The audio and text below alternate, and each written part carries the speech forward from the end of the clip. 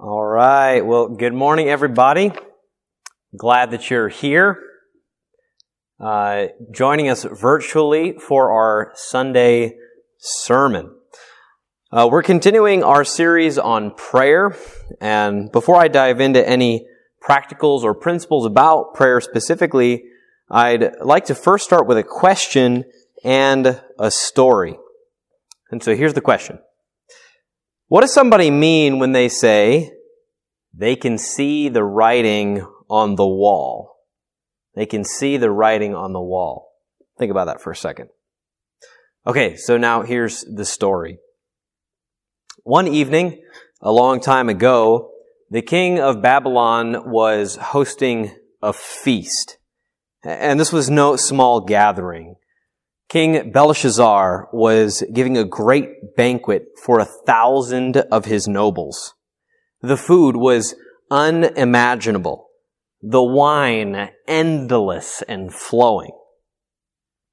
While Belshazzar was drinking his wine, he gave orders to bring in the gold and silver goblets that Nebuchadnezzar, his father, had taken from the temple in Jerusalem. He does this so that he and his nobles and his wives and his concubines could all drink from these fine golden goblets. Golden goblets that had been taken directly from the temple of God in Jerusalem. And so the king and his nobles and his wives and his concubines drink from God's goblets. And as they drank that wine, they praised the gods of gold and silver and bronze and iron and wood and stone.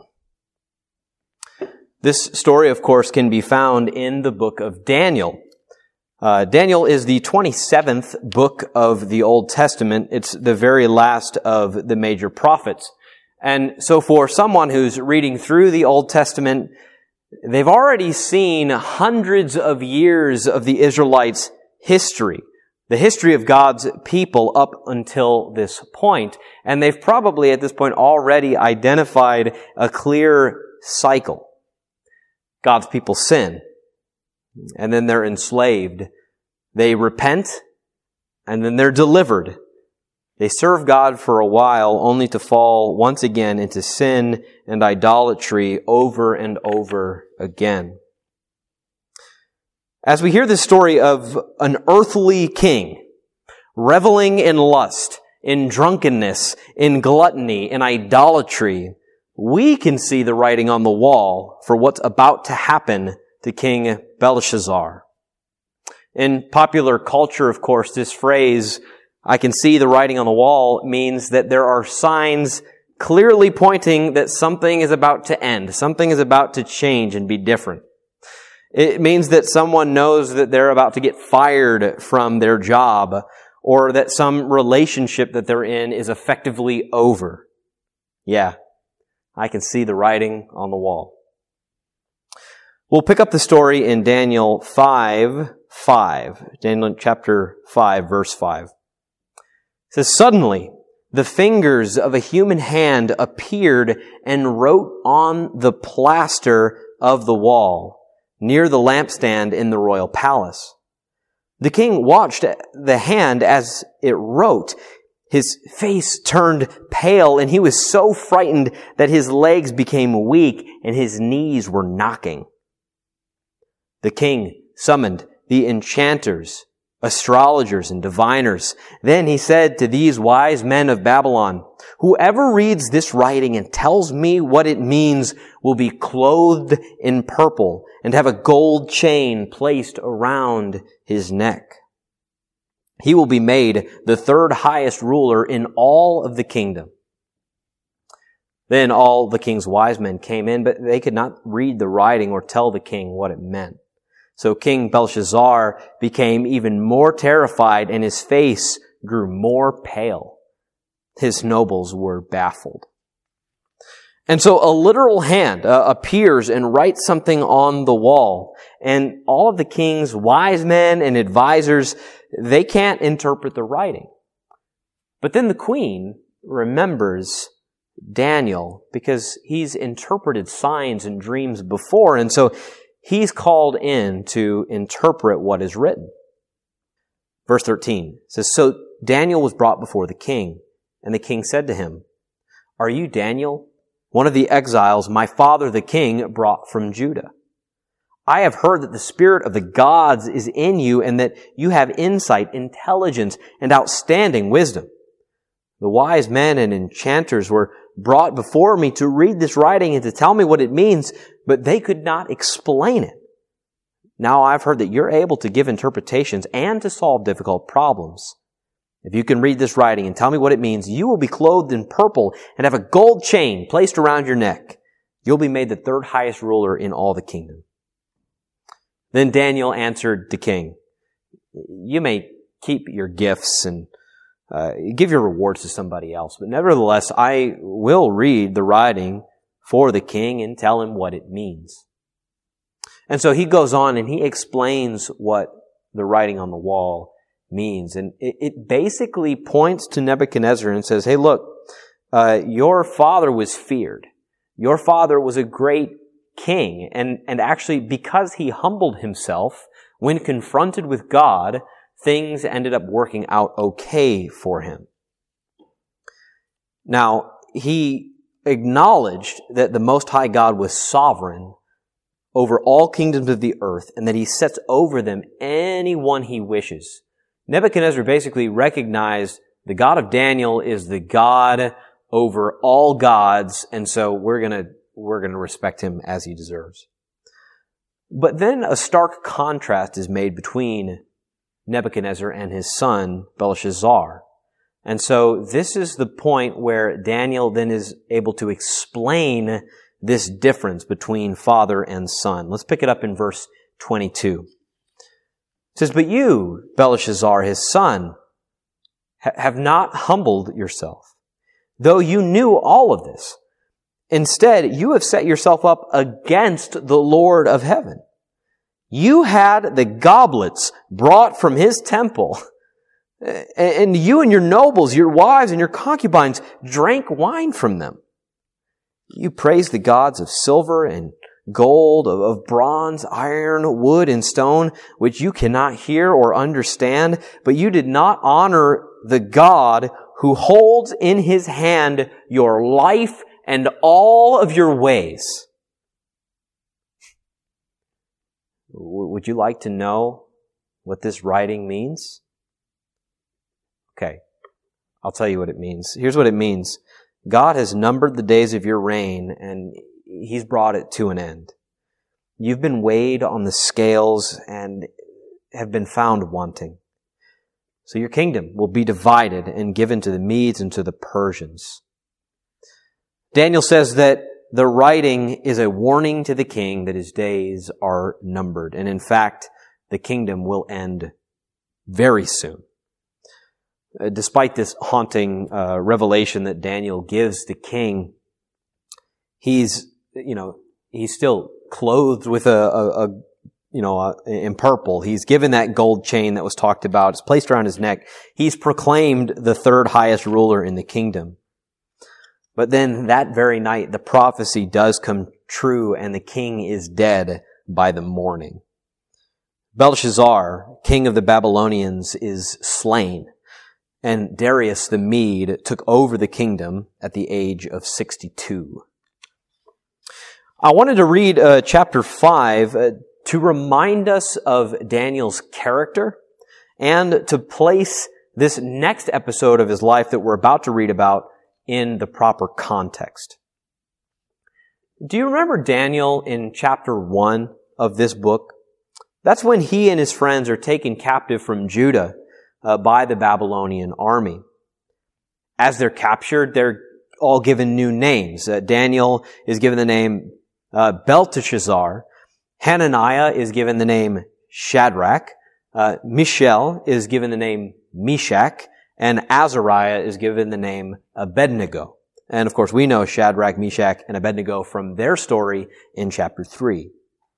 But all four of these guys, they're described as young men without any physical defect. They're handsome. They're showing aptitude for every kind of learning. They're well informed. They understand things quickly. They're qualified to serve in the king's palace because they themselves have royal blood, or they're from this royal line. And they're given new names. They're given new food, which, they don't eat, by the way. They're taught the new language and the literature of the Babylonians. Basically, their entire world is turned upside down. They're taken away from their homeland and they say, okay, now this is your world now. You're going to live in a different way. This is what it's going to be like. Nothing will be like it was before. Good luck. And yet, in all of this, in this turmoil, they've resolved not to defile themselves in any way. So God blesses them. And then at the same time, He gives moms everywhere a great Bible verse to support the regular consumption of vegetables. But Daniel has character. He has conviction. He has courage. He's close to God. This is who he was. And despite every reason not to be, he was consistent in chapter 1 and then now in chapter 5. Many years pass by the time we get to chapter 5, and we witness this crazy overthrow of the Babylonian Empire. Daniel is no longer a young man. He's been in Babylon now for 70 years, meaning that he's certainly in his 80s, but maybe even in his 90s. I can't say anything about whether at this point he's still handsome or not, but I'd like to imagine that he's got things happening to his body that he'd like to categorize as physically defective. Before he didn't have any defects. Maybe now, not so much. I don't know. And even still, with all this, Darius, who's the conqueror of Babylon that is coming in, he immediately puts Daniel in charge of the Babylonian government, because it was Daniel who had just foretold of the victory of the Medes. So Darius appoints 120 men to rule throughout the kingdom and to maintain order in this transition. But Daniel is placed as an administrator, one of 3 administrators over this group of 120 other leaders. It's a huge compliment to Daniel's wisdom, to his integrity, to his experience.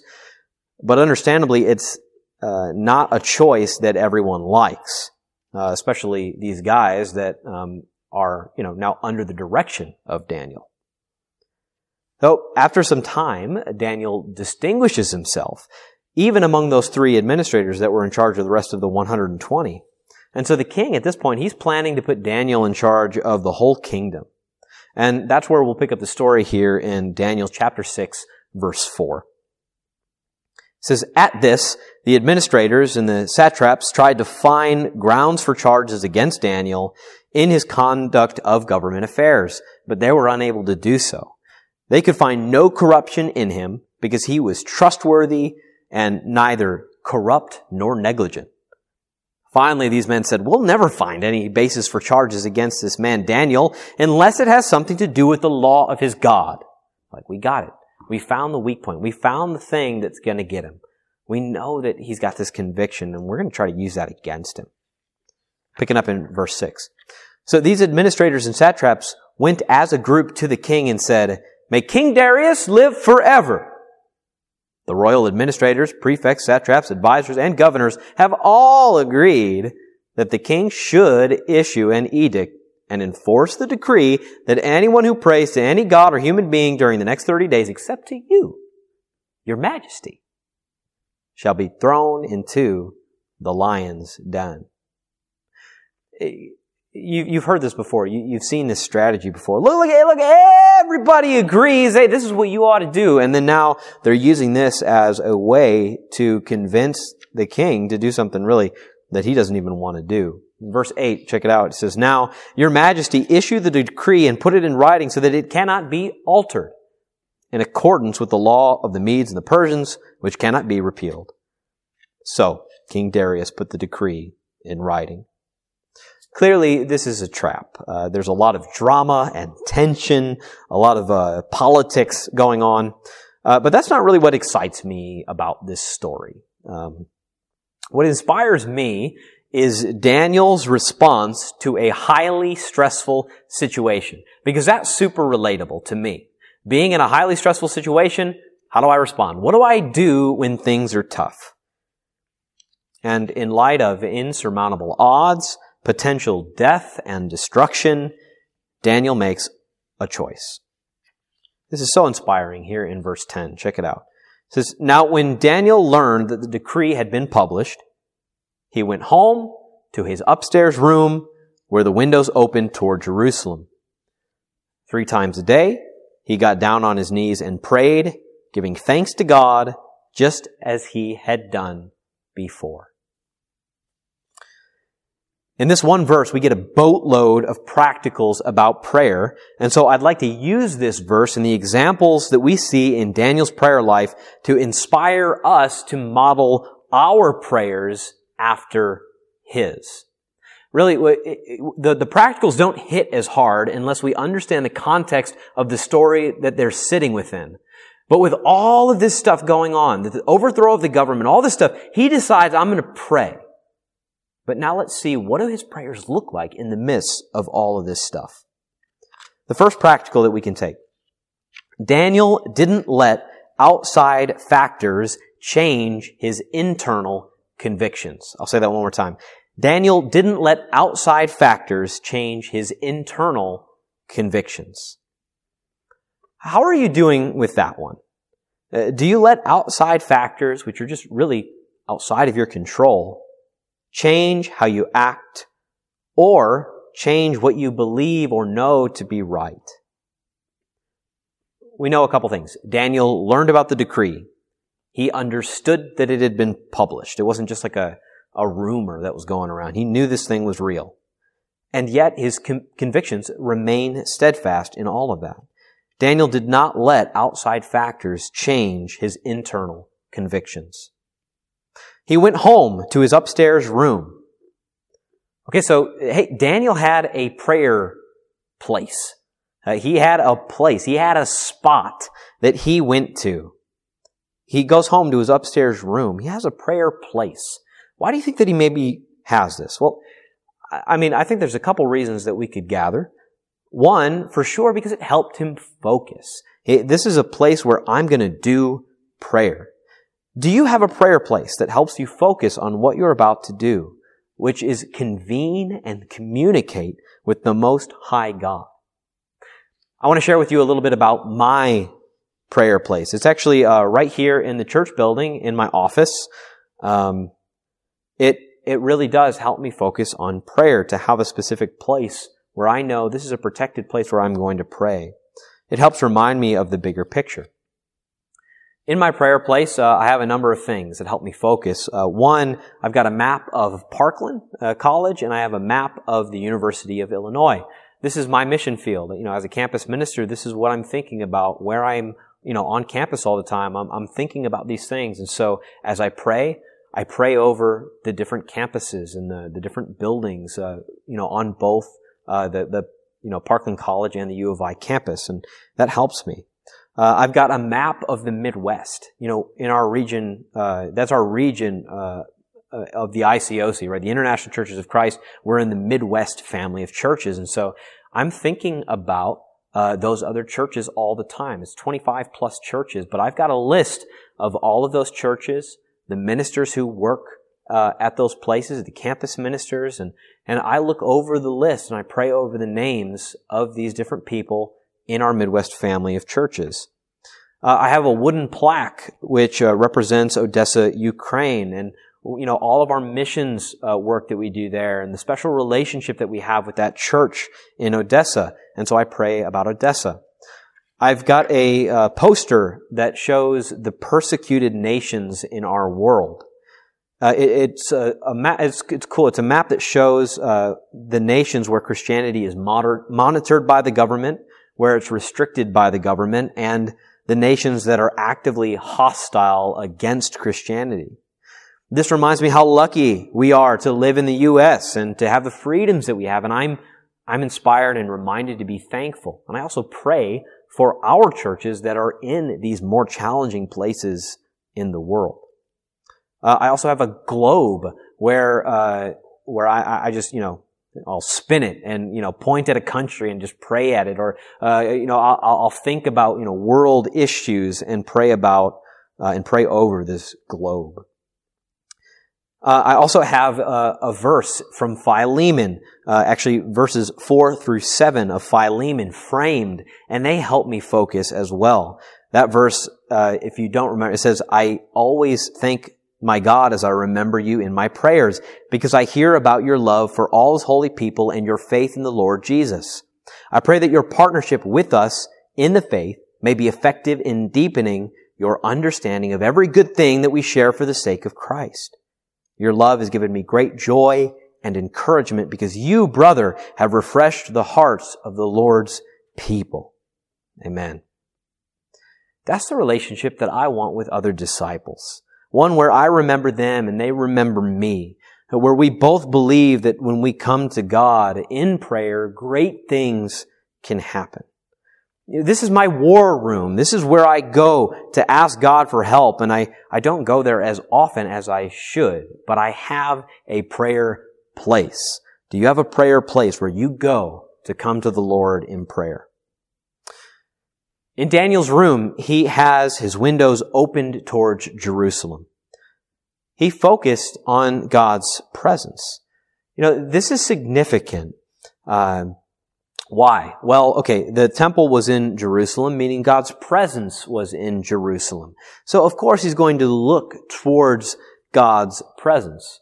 We now get the benefit of God's presence being everywhere. Once the temple, once the curtain was torn in the temple, now that means that God's Spirit isn't just in the Holy of Holies, but it's everywhere. It's been released. It's living in us if we've been baptized.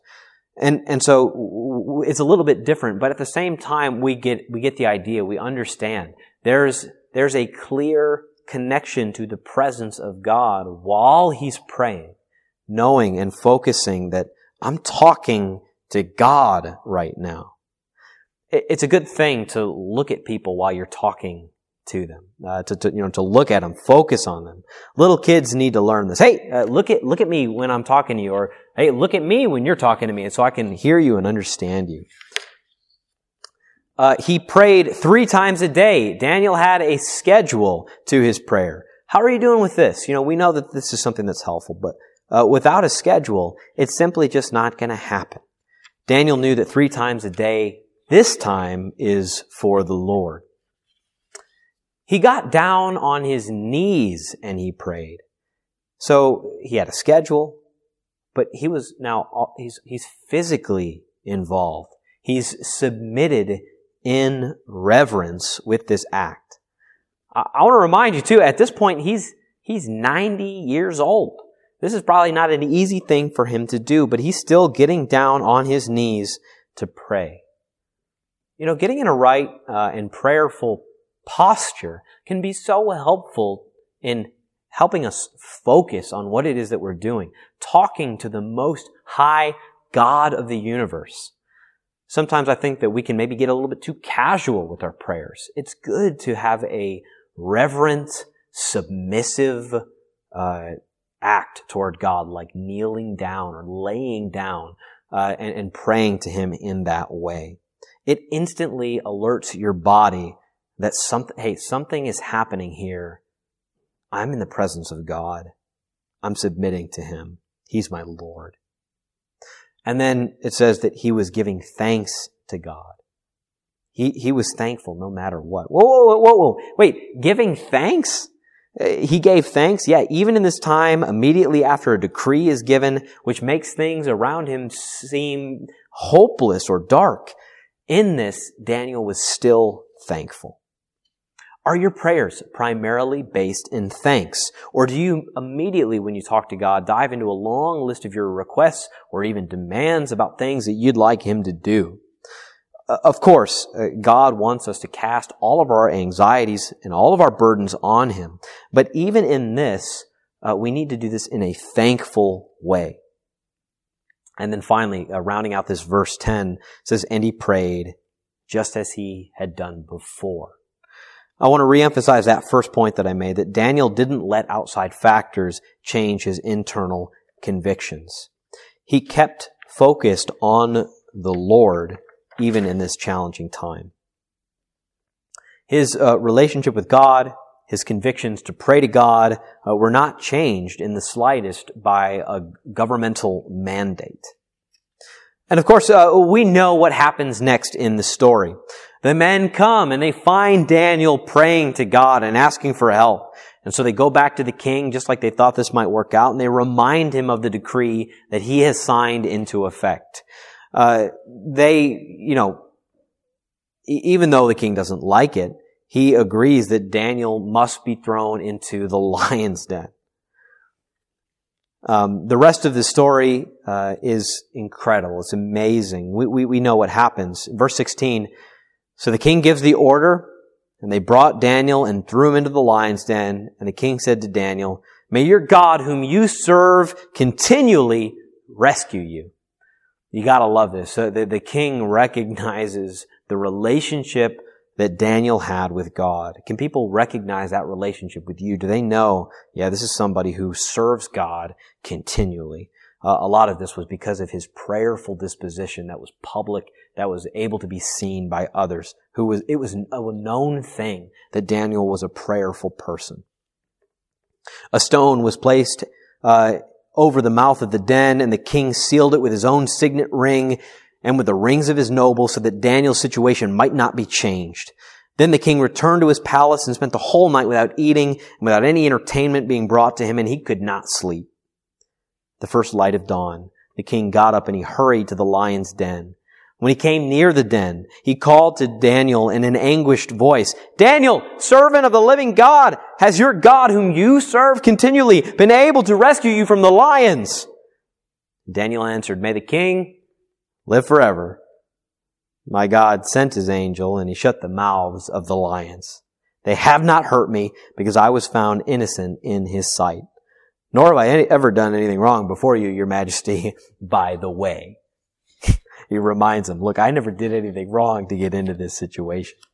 The king was overjoyed and he gave orders to lift Daniel out of the den. And when Daniel was lifted out of the den, no wound was found on him because he had trusted in his God. The book of Daniel is written to encourage the exiled Jews by revealing God has a sovereign plan for Israel during and after all of these, all of this captivity and all of this difficulty. That, look, Israel's going to suffer under these Gentile powers for many years, but this is not a permanent thing. This is not going to be the way that it will be forever. God at some point will establish a messianic kingdom, and it's going to last forever. Now we get the benefit of living during this time where Christ has come.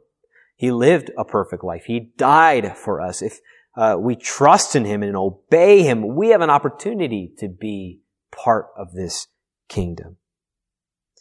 Daniel hoped that the Messianic kingdom would come, but instead he had to wait. He had to be patient for the Lord's deliverance. This morning, I hope that you are inspired by Daniel's relationship with the Lord, and that you've gotten some ideas from his prayer life that you can apply to your own life starting today. I want to encourage you to remember the practicals about prayer that we saw in Daniel's life. Don't let outside factors change your internal convictions, which are based on the Word of God. Establish a prayer place so that you can focus on God's presence and really give Him the attention that He deserves. Make a schedule, and then stick to it. When you do pray, get physically involved. Go ahead and kneel. Submit to the Lord in that way, showing that you revere Him as the Lord of your life. And remember to be thankful no matter what.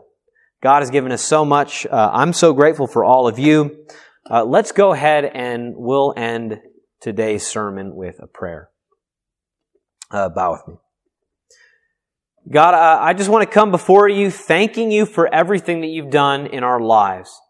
God, we don't deserve the kind of just love that you've bestowed on us and showered us with, the favor that you give in our lives. But God, we are so grateful for it. God, I pray that we would trust that you are going to take care of our life and our troubles. Man, God, I can't imagine being thrown into a pit with lions because a governmental official ordered that to happen in my life. That's crazy, God. And yet, Daniel was still faithful, trusted in you, was patient for your deliverance. God, I pray that we would be patient for deliverance from the different situations going on in our world, that we would be able to be faithful and positive throughout those things, and that we would be a light to others. God, we love you, and we want to pray all these things in your Son's name. Amen. Amen.